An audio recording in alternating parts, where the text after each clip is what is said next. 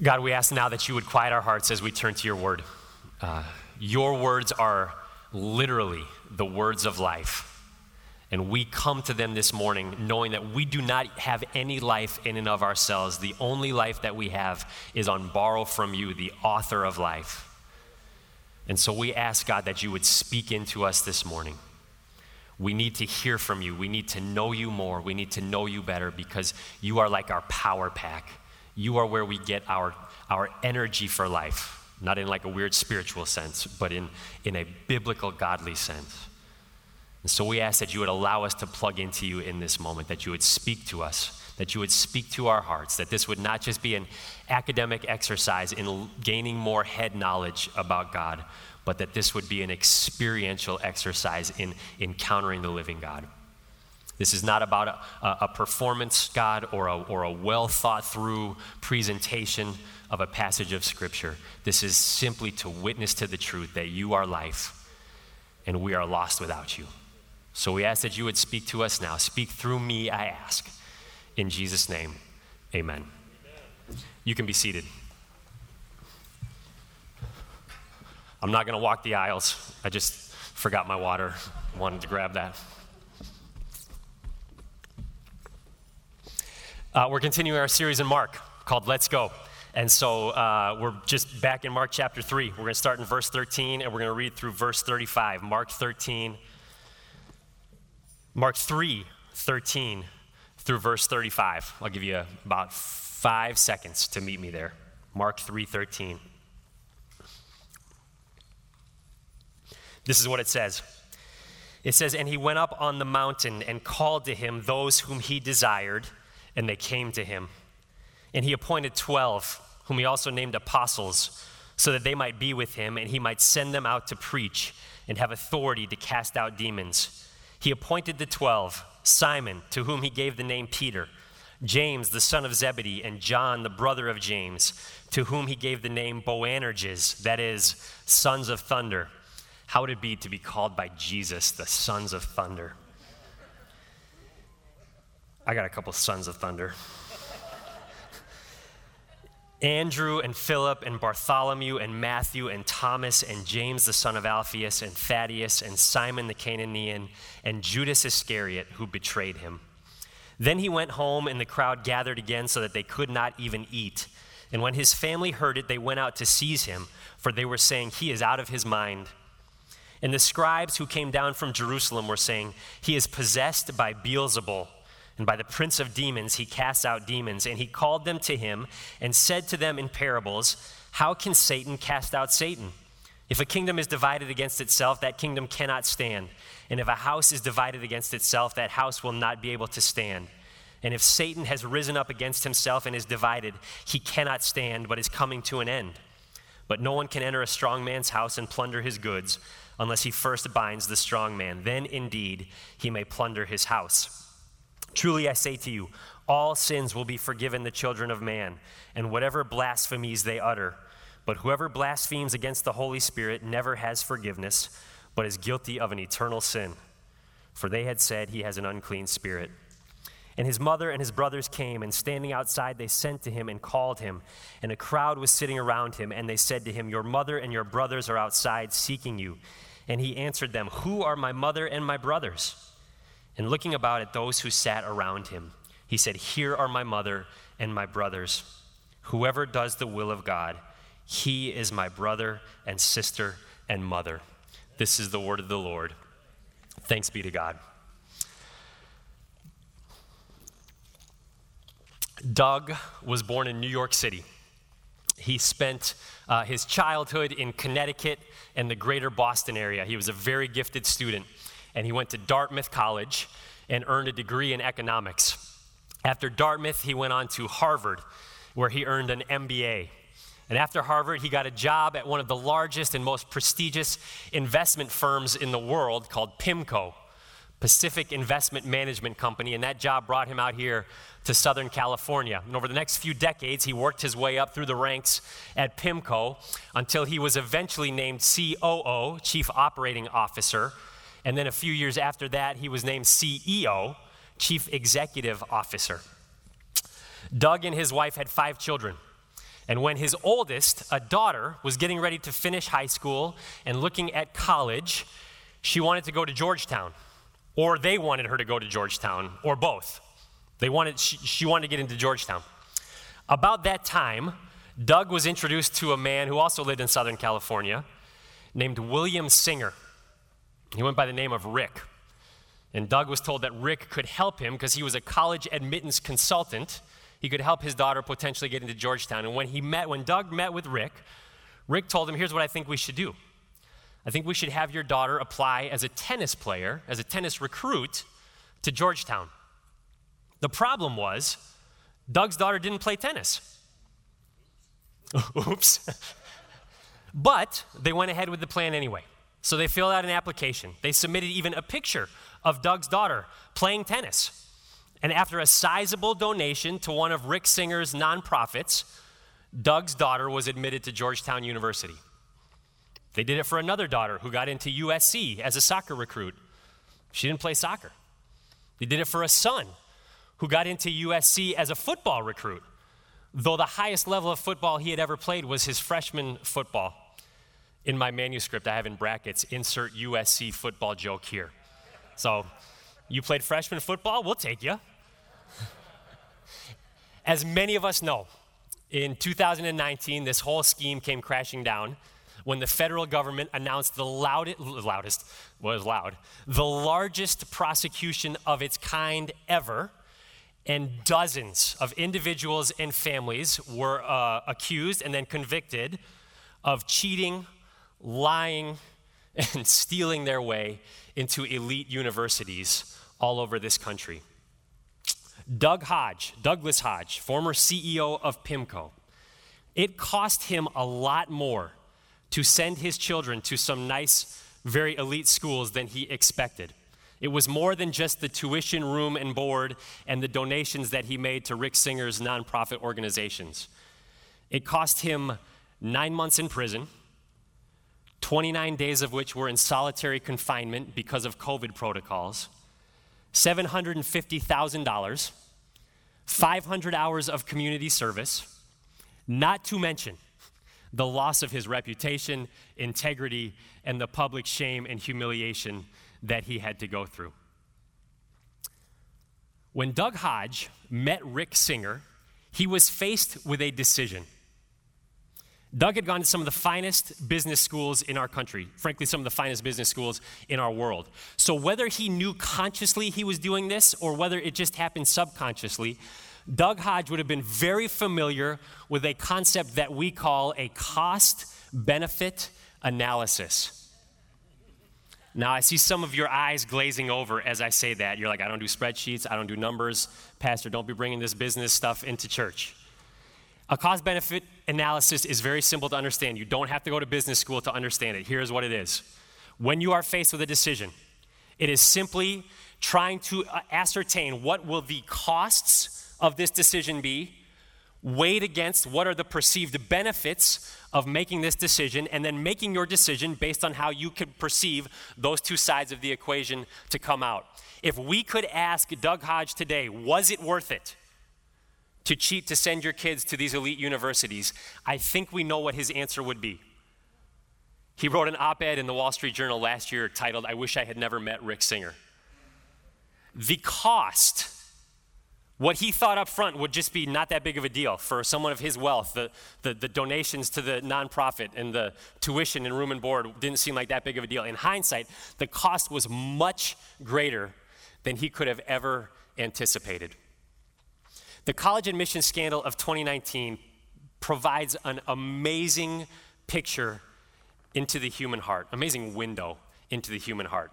It does so for many ways, and pastors and sociologists for decades to come will be using it as illustrations and case studies. But the thing I want to point out today is this. That college admissions scandal speaks to the longing of every human heart. We all long to be part of something special. We all long to feel like we are part of something bigger than ourselves. And in the case of the college admissions scandal, it was for these kids and these families, they wanted to go to an elite school and feel like they were part of something special. But we all have that feeling inside of us. We all have a longing to feel like we are part of something special, like we are part of something bigger than ourselves. It's why country clubs are so successful. It's why swim and racket clubs are so successful. It's why alumni associations and Rotary clubs, it's why Peloton and SoulCycle and CrossFit are so successful, because they scratch the itch inside each of our souls to feel like we are part of something bigger than ourselves. The problem is, none of those things can actually fulfill what the longing in our heart is. They just begin to scratch the surface. We're continuing today, obviously, in our series in Mark called Let's Go. And as we get to this section of Mark, Mark has given us a picture through the first 2.5 chapters of his gospel of who Jesus is, what he was doing, and what he was claiming. And the verses that we are looking at today are like Mark's, I want to give you a heads up on something about what it means to follow Jesus. So Mark has told us that Jesus has called some disciples to himself. In verse 13, which we're about to dig into in just a minute or two, he tells us that Jesus has extended that call to more disciples beyond just the 5 that he already has named out by name. And you can almost hear Mark saying to the Gentiles in Rome that he is writing this letter to, this gospel to, he's saying, hey, look, Jesus may call you to be his disciple too. But you need to know, if you receive that call, there are some costs and there are some benefits to becoming a disciple of Jesus. In these verses that we are looking at today, Mark is he's helping us by giving us his cost-benefit analysis for what it means to become a disciple of Jesus Christ. And here's the first thing we learn.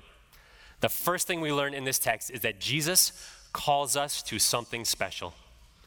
Jesus calls us to something very special. If we turn back to the text, if we look at verse 13, this is what it says. It says, and he went up on the mountain, that's Jesus, and he called to him those whom he desired, and they came to him. We see in just that verse 2 aspects of what it means to be a disciple of Jesus Christ. The first is this: Jesus calls disciples. This is critical for us to get. This is not a decision that we make. It is a call that we receive from Jesus Christ. Dietrich Bonhoeffer, in his wonderful book, The Cost of Discipleship, says this. He says, discipleship is not an offer that man makes to Christ. We don't come to Jesus and say, I would like to be your disciple. Jesus calls us to be his disciples. He initiates the relationship. And the second thing we see in verse 13 is this: what? They came to him. We have a choice to make. We have a decision to make. When we receive that call from Jesus, are we going to respond? Are we going to come to him? So discipleship is a call of Jesus and a response. And we're going to see 2 more aspects in verse 14. It says, he appointed 12, whom he also named apostles, so that they might be with him and he might send them out to preach and have authority to cast out demons. So what is the essence of following Jesus? What is the essence of discipleship? It is twofold. It is 1, to be with Jesus. The call of discipleship is simply to be with Jesus so that what? So that he can send us out. To do what? To preach and have the authority to cast out demons. Now check this. Flipping back to Mark 1, verses 38 and 39. This is what Jesus said early on. He says to them, let us go on to the next towns that I may preach there also, for that is why I came out. And he went throughout all Galilee, preaching in their synagogues and casting out demons. So the call of discipleship is to be with Jesus and then to do what? To carry on the mission that he has started in the world. He says in chapter 1, I came to do 2 things. I came to preach and cast out demons. And when he calls the disciples to himself here in chapter 3, he calls them to be with him, and then he sends them out to do what? To preach and cast out demons, to carry on his mission in the world. Here it is. The call of discipleship, the call of Jesus is to know Jesus and to make him known. The essence of following Jesus is to know him and to make him known. And I know for a lot of us who've been around church for a while, it's like, yeah, Gary, I know, I got that. I know that it's to be with Jesus and to go out on mission for him. But can we just pause for a second and realize how amazing that is? It gets lost on us. We lose the wonder of what that means when we've been around church for a while. And we sometimes just need to be reminded of the things we already know. Jesus is calling us to himself so that we might continue his mission in the world. You want to talk about being called to something special? There is nothing better. And what we know from Scripture, and get this, what we know from, it's not in these verses, but we know from the context of Scripture, is who Jesus called to himself. He did not call the rich. He did not call the successful. He did not call the influential or the powerful or the political leaders. He did not call the USC grads and the Georgetown grads. He called the average. He called the regular. He called the common. And that's good news because like 80% of us are average. He called the poor. He called the destitute. He called the outcast. He called the rejects. He called the sinners. Jesus calls those who the world does not want to be with him and to carry on his mission in the world. Jesus calls us to something incredibly special. When I was growing up, I used to I didn't love to watch it, but I would watch when I was home sick from school or when I was at my grandparents' house and just binging on TV and they didn't have cable. My favorite show to watch was The Price is Right. Come on. Somebody knows. And the best part of The Price is Right was what? It was when someone had gone through whatever challenge they went through and they weren't going to go on to the Showcase Showdown, which we were all sad about that. And there was an empty spot at the podium, 4 people down front. There was an empty spot. And you would come back from commercial and the place is going nuts. Everyone. Why? Because they know everyone's in the running to get that spot down front. And then Rod Roddy, I had to look that up. I didn't know that name. Off the top of my head. The greatest game show PA announcer in the history of game shows. He would come over the loudspeaker and what would he say? Crowd's going wild and he would go, "Gary Anderson, come on down. You're the next contestant on The Price is Right." And everyone goes nuts and Gary hugs his friends and he comes running down, hands up in the air. And that is the call that Jesus is making for you and for I. Jesus is saying, come on down. He is saying, I have something incredibly special for you. I'm up on the mountain. Come to me. I want you to be with me so that I can send you out. And here's the thing. We don't have to lie on our application. We don't have to submit a picture that's been photoshopped of us on a missions trip in Mexico or at a soup kitchen feeding the poor. All we have to do when we hear the call of Jesus in our life is respond.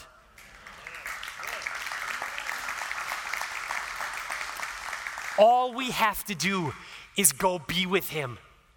And after we have spent time with him, after we have become his disciples, he will give us a mission. He will send us out into the world to do the very thing that he came to do.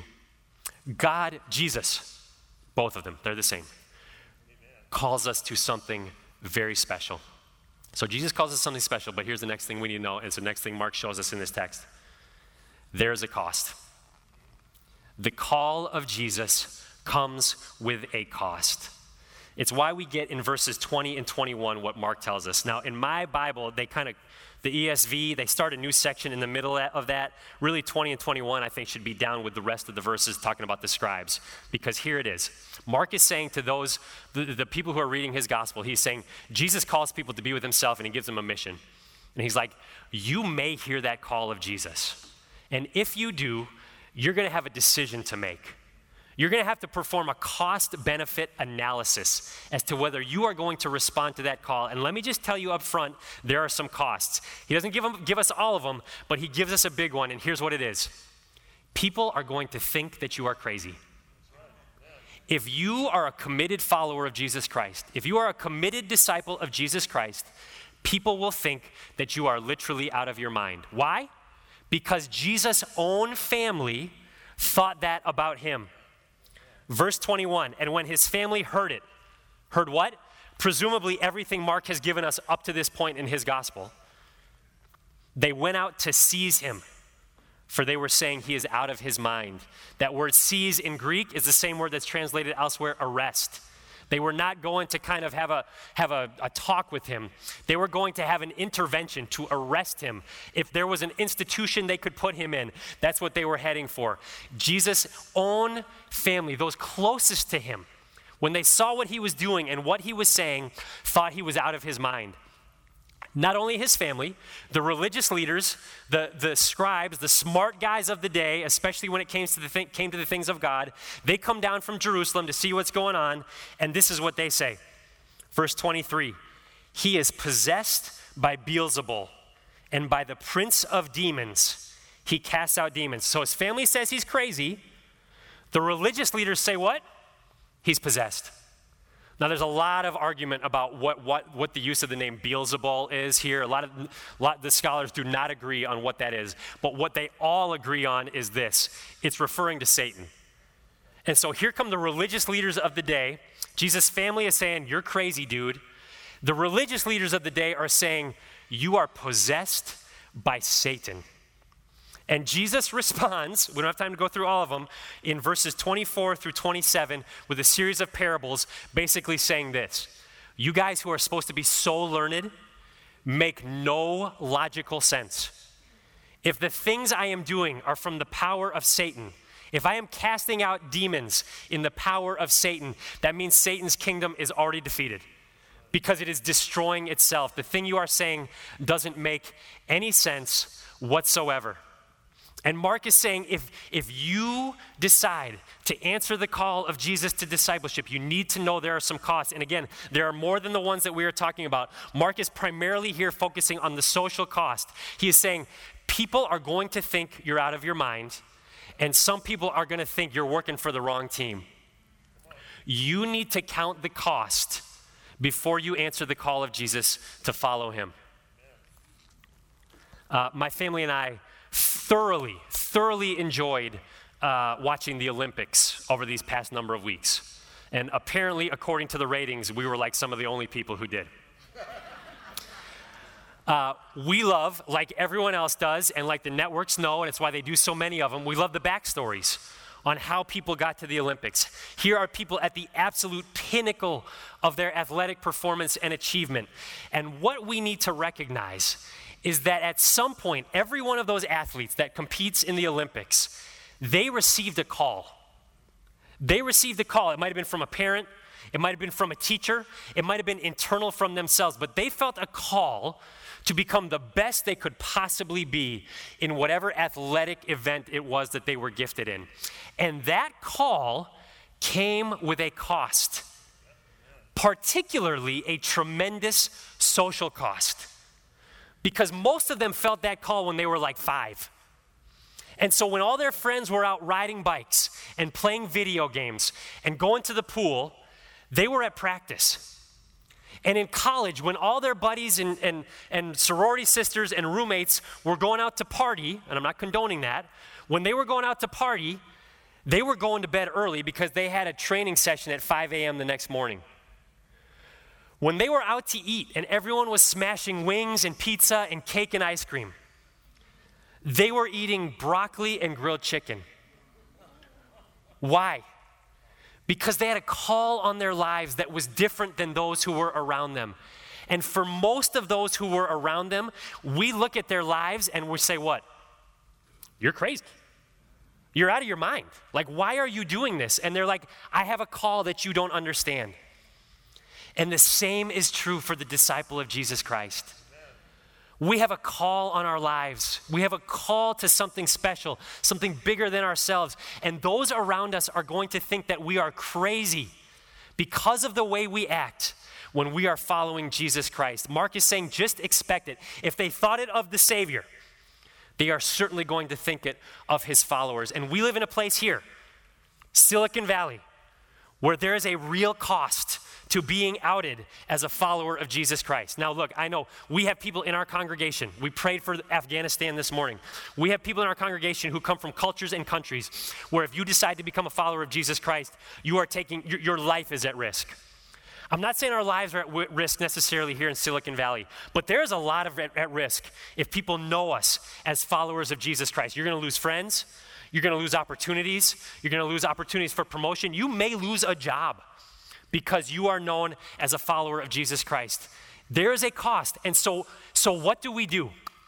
Let's keep it real. So what do? We just get real quiet about it. We just get quiet about the fact that we are disciples of Jesus Christ. And we live lives that are good and moral and, kind of look nice from the outside. But for an outsider looking in, they don't look any different than the lives of our neighbors and our coworkers and the people that we go to the club with. Maybe we don't swear as much. Maybe we don't drink as much. Maybe we do. Maybe we show up to church 2.5 times a month. But on the outside, on the surface, there is nothing really that marks us out as being crazy. But if that is how we are living, we have missed the essence of what it means to be a disciple of Jesus Christ. Jesus does not call us to himself so that we can hide it. You cannot go out on mission for him into the world, doing the things that he does, if you are not willing to expose yourself, to expose the fact that you are a disciple of Jesus Christ to those who are going to ridicule you for it, call you a weirdo for it, call you crazy for it. And if they don't do it to your face, they are certainly going to do it behind your back. My hope and dream for us at Abundant Life is that we will be a community of people who the outside world says they are wackos. And the demons are terrified of, because we have counted the cost of going all in with Jesus Christ, and we have made the decision, and all over the Bay Area, we are kicking in the gates of hell, doing battle with Satan and his demons, because Jesus has sent us to do it. Jesus calls us to something special, but there is a cost. Now, we got to take just a 3-minute excursus. We got to take a 3-minute detour from the mainstream of the message right now and cover 2 verses which have given millions of followers of Jesus Christ an unbelievable amount of fear and anxiety over the last thousands of years. And we got to talk just for a minute about this idea of what it means to blaspheme the Holy Spirit and be guilty of an eternal sin. I know that's scary. Let's talk about it. I think I can clear it up for us. I hope I can. Jesus says in verses 28 and 29, he says, "Truly I say to you, all sins will be forgiven the children of man and whatever blasphemies they utter. But whoever blasphemes against the Holy Spirit never has forgiveness, but is guilty of an eternal sin." Now, what is that all about? That seems to just run contrary to all the rest of this whole book of the Bible. Like, where does that fit in and what is going on? A couple of things we need to recognize up front before we even talk about what it means to blaspheme the Holy Spirit. The first is this: nowhere in all of Scripture, anywhere, is there any evidence of God ever not granting forgiveness to someone who has asked for it. No precedent anywhere in all of Scripture that God will not forgive someone who asks for forgiveness. The other thing we need to recognize is in the verse that I just read, Jesus says, all sins will be forgiven, the children of man. So which is it? Is it all sins, or is there one that can't be forgiven? Here's what it is. We need to recognize when we come to God's word that it is not, I've said this before, it is not a collection of memory verses randomly pushed together. The books of the Bible are inspired by God himself, and they are amazing works of literature and theology. We have to look at the context when we find something that we're confused about. And when we look at the context of this statement about blaspheming the Holy Spirit, just look a little bit before it, look a little bit after it. What do we see? It is in the context of Jesus, or Mark, talking about the scribes coming to Jesus and saying what? He's possessed by a demon. Here are the scribes. They have come to Jesus. They have seen or heard about the things that he is doing. They have seen the evidence of God's good work in his life, and they are saying what? It's evil. They are looking at the works of God's Holy Spirit, and they are attributing it to Satan. They are calling good evil. They are calling God Satan. So to blaspheme the Holy Spirit is to look at the good works of God and say, that is the work of Satan. That is the work of the devil. That is evil. It is good, and to call it evil. And so here's the deal. Why is it an unforgivable sin? Because someone who believes that has not asked for forgiveness.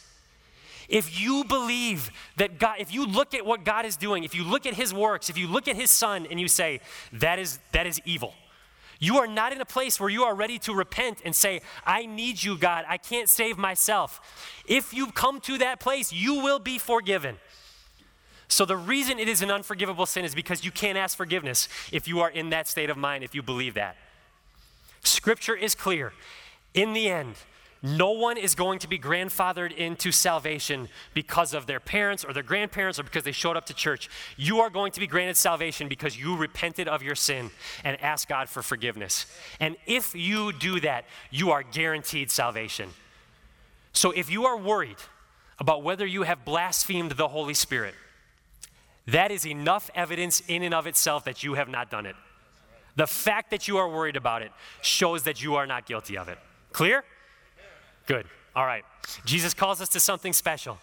There is a cost, but we're running a cost-benefit analysis this morning. So what? There is also a benefit. And that's what Mark closes out this section with. Jesus is teaching, or he's in a house. His disciples are around him. This is wider than the 12 apostles. There's a big crowd of people there. His mother and his brothers come. They're standing outside. Someone's like, Jesus, your family's looking for you. And he's like, they're here to put me in an institution. I think I'm going to stay inside. and he says in verse 33, who are my mother and my brothers? And looking about at those who sat around him, this ragtag collection of misfits and sinners and underachievers, he says, here are my mother and my brothers. Whoever does the will of God, he is my brother and sister and my mother. You see what he's saying? He's saying if you choose to answer the call of discipleship, if you choose to answer the call to follow Jesus, you may actually lose your biological family. But you will gain a spiritual family. Yeah, you can clap for that. And that benefit goes a long way to outweighing the cost that comes with discipleship. Jesus is saying you were made for community. You were made for a family. And when you answer my call, you become a part of my family. You gain spiritual brothers and sisters. You gain God as your father. You are adopted sons and daughters of the Most High. That's a huge benefit. Last Sunday after service, myself and two of our elders went to visit one of our members who was in the hospital. And because of COVID, only two of us could go up at a time. So we got to the hospital, two of us went up, one of the other elders I was with stayed down, and our plan was we'd stay up for a few minutes, and then we'd switch, someone would come down, and another person would go up. So we're up there in the room visiting with this person for maybe all of 5 or 8 minutes, and there's a knock on the door, and another member of our church, unbeknownst to us, comes into the room. And we're like, whoa, we got 3 of us. Someone has to leave. So one of the elders leaves and goes down. And so now it's me and another member of our church, and we stay for a little bit. And then I go to switch so that someone else can come up. And I didn't even know it, but on my way down, another member of our church, who I didn't know was going to be there, was already on their way up. And so we got 2 more up there. There's 2 downstairs, and I go down. And when I come outside, there's actually 6. Because 4 more people from our congregation who we didn't know were coming, we didn't plan it, were there to visit this person in the hospital. Now, I've lost count. I think it was 9 or 10. That's 9 or 10 people. It's like the fellowship time we have outside after service, we just extended to the parking lot of Kaiser Redwood City. It was an incredible picture of God's family. And that is what you get when you answer God's call to follow, when you answer Jesus' call to discipleship. You gain a new family. This is what we were made for. This place, these people, these crazy weirdos you're looking at all around you right now, for many of us, this family is more impactful to us than our biological family. You were made for this. I was made for this. We were made for this. And if the extent of your engagement in this church or whatever church it is that you call your home is to come once a week or once every other week and consume a few worship songs and a moderately entertaining message and then go, you're missing it. Because that is not what God made this place to be. This is a place where you are to be known and to know. This is a place where you are to be loved and to love. This is a place where you are to weep with those who are weeping, to rejoice with those who are rejoicing. This is a place where you're to have people weep with you when you are the one weeping and rejoice with you when you are the one rejoicing. This is a place where you are to find love and support and help in your time of need. And it is a place where you are to give love and help and support in your time of need. And if it's just a show you come to once on Sunday mornings, you are missing it. Because you cannot get anywhere else what you get in the family of God. The country club cannot give you what you get here. Your place of work cannot give you what you get here. Your Rotary Club can't do it. Peloton can't do it. As much as Allie Love inspires you, she can't do it. CrossFit can't do it. You cannot find what God designed you to be a part of except here in His family. And that is an enormous benefit to outweigh the cost of what you might have to give up should you answer the call to discipleship. God calls us to something incredibly special. It is the longing of our heart is fulfilled to be a part of something bigger than ourselves when we become a member of His family. There is a cost, but there is a benefit. And what I love about Jesus, we're wrapping up right now, what I love about Jesus is that He does not ask us to do anything that He hasn't done Himself.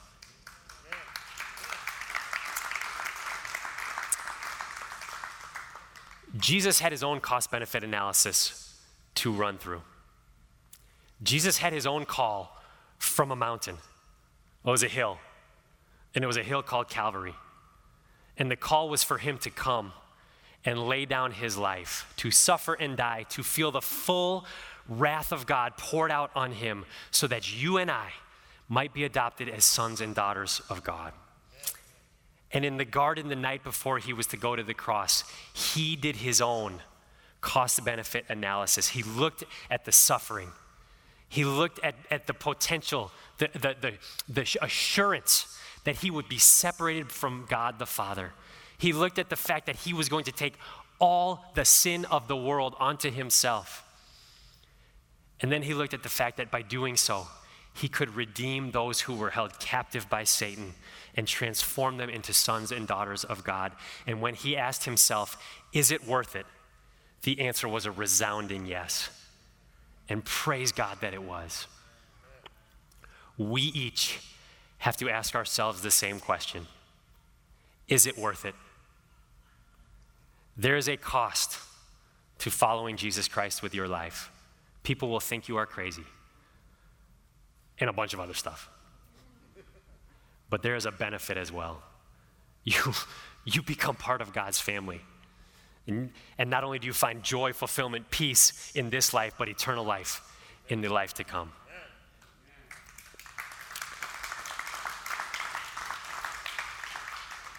I can't answer for you what the right decision is for you, but I can tell you that as for me, 1,000 times over, the benefits of following Jesus with my life have made the costs pale in comparison.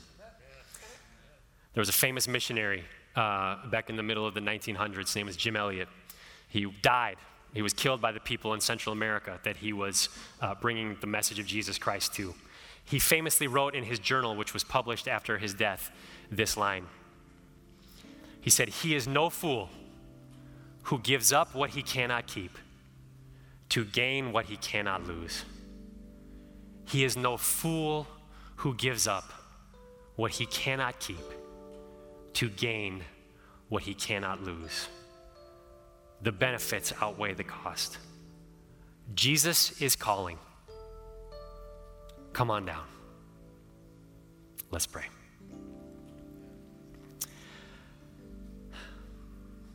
God, we thank you that you have placed inside of us, inside of each of us, a longing for something that we cannot find within ourselves, a longing for something bigger than us, a longing to be a part of something that is outside of us.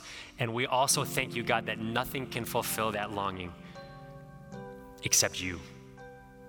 And so I pray this morning, God, If there is someone here in the sanctuary today, if there is someone watching on the live stream today, and they have been sensing that you are calling them, and they are not sure how to respond, I pray that you will move in their heart in such a way that today is the day that they can say, I have decided to follow Jesus. No turning back.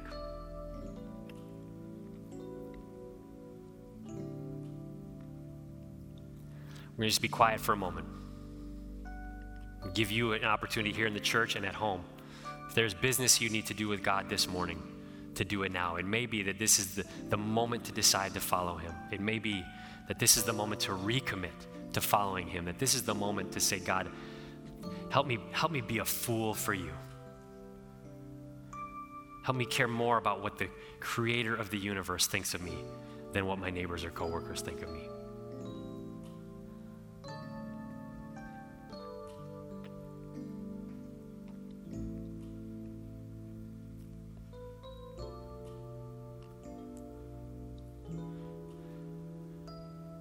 God, it is a privilege to know you, and it is a privilege to walk with you. And we ask that you would allow us to be a people who are radically on mission for you, to know you and to make you known. We pray all of this in Jesus' name. Amen. Please stand for the benediction. You can clap when you stand. You don't have to, but you can if you want. Again, just a reminder, after service, if you could, those of you who are here in person, if you could just exit the sanctuary as quickly as possible. If you are new here in the last few months, I would love to meet you. There should be a tent or a banner out there, and I'll be out there as soon as I can to say hello. And if you have felt like God is calling you to make a decision this morning, please find me, please find one of our elders. We would love to talk to you about that, pray with you about that. Receive the benediction. The Lord bless you and keep you. The Lord make his face to shine upon you and be gracious unto you. The Lord lift up his countenance upon you and give you peace. Until we meet again, or until our Savior comes, and then forever. Amen.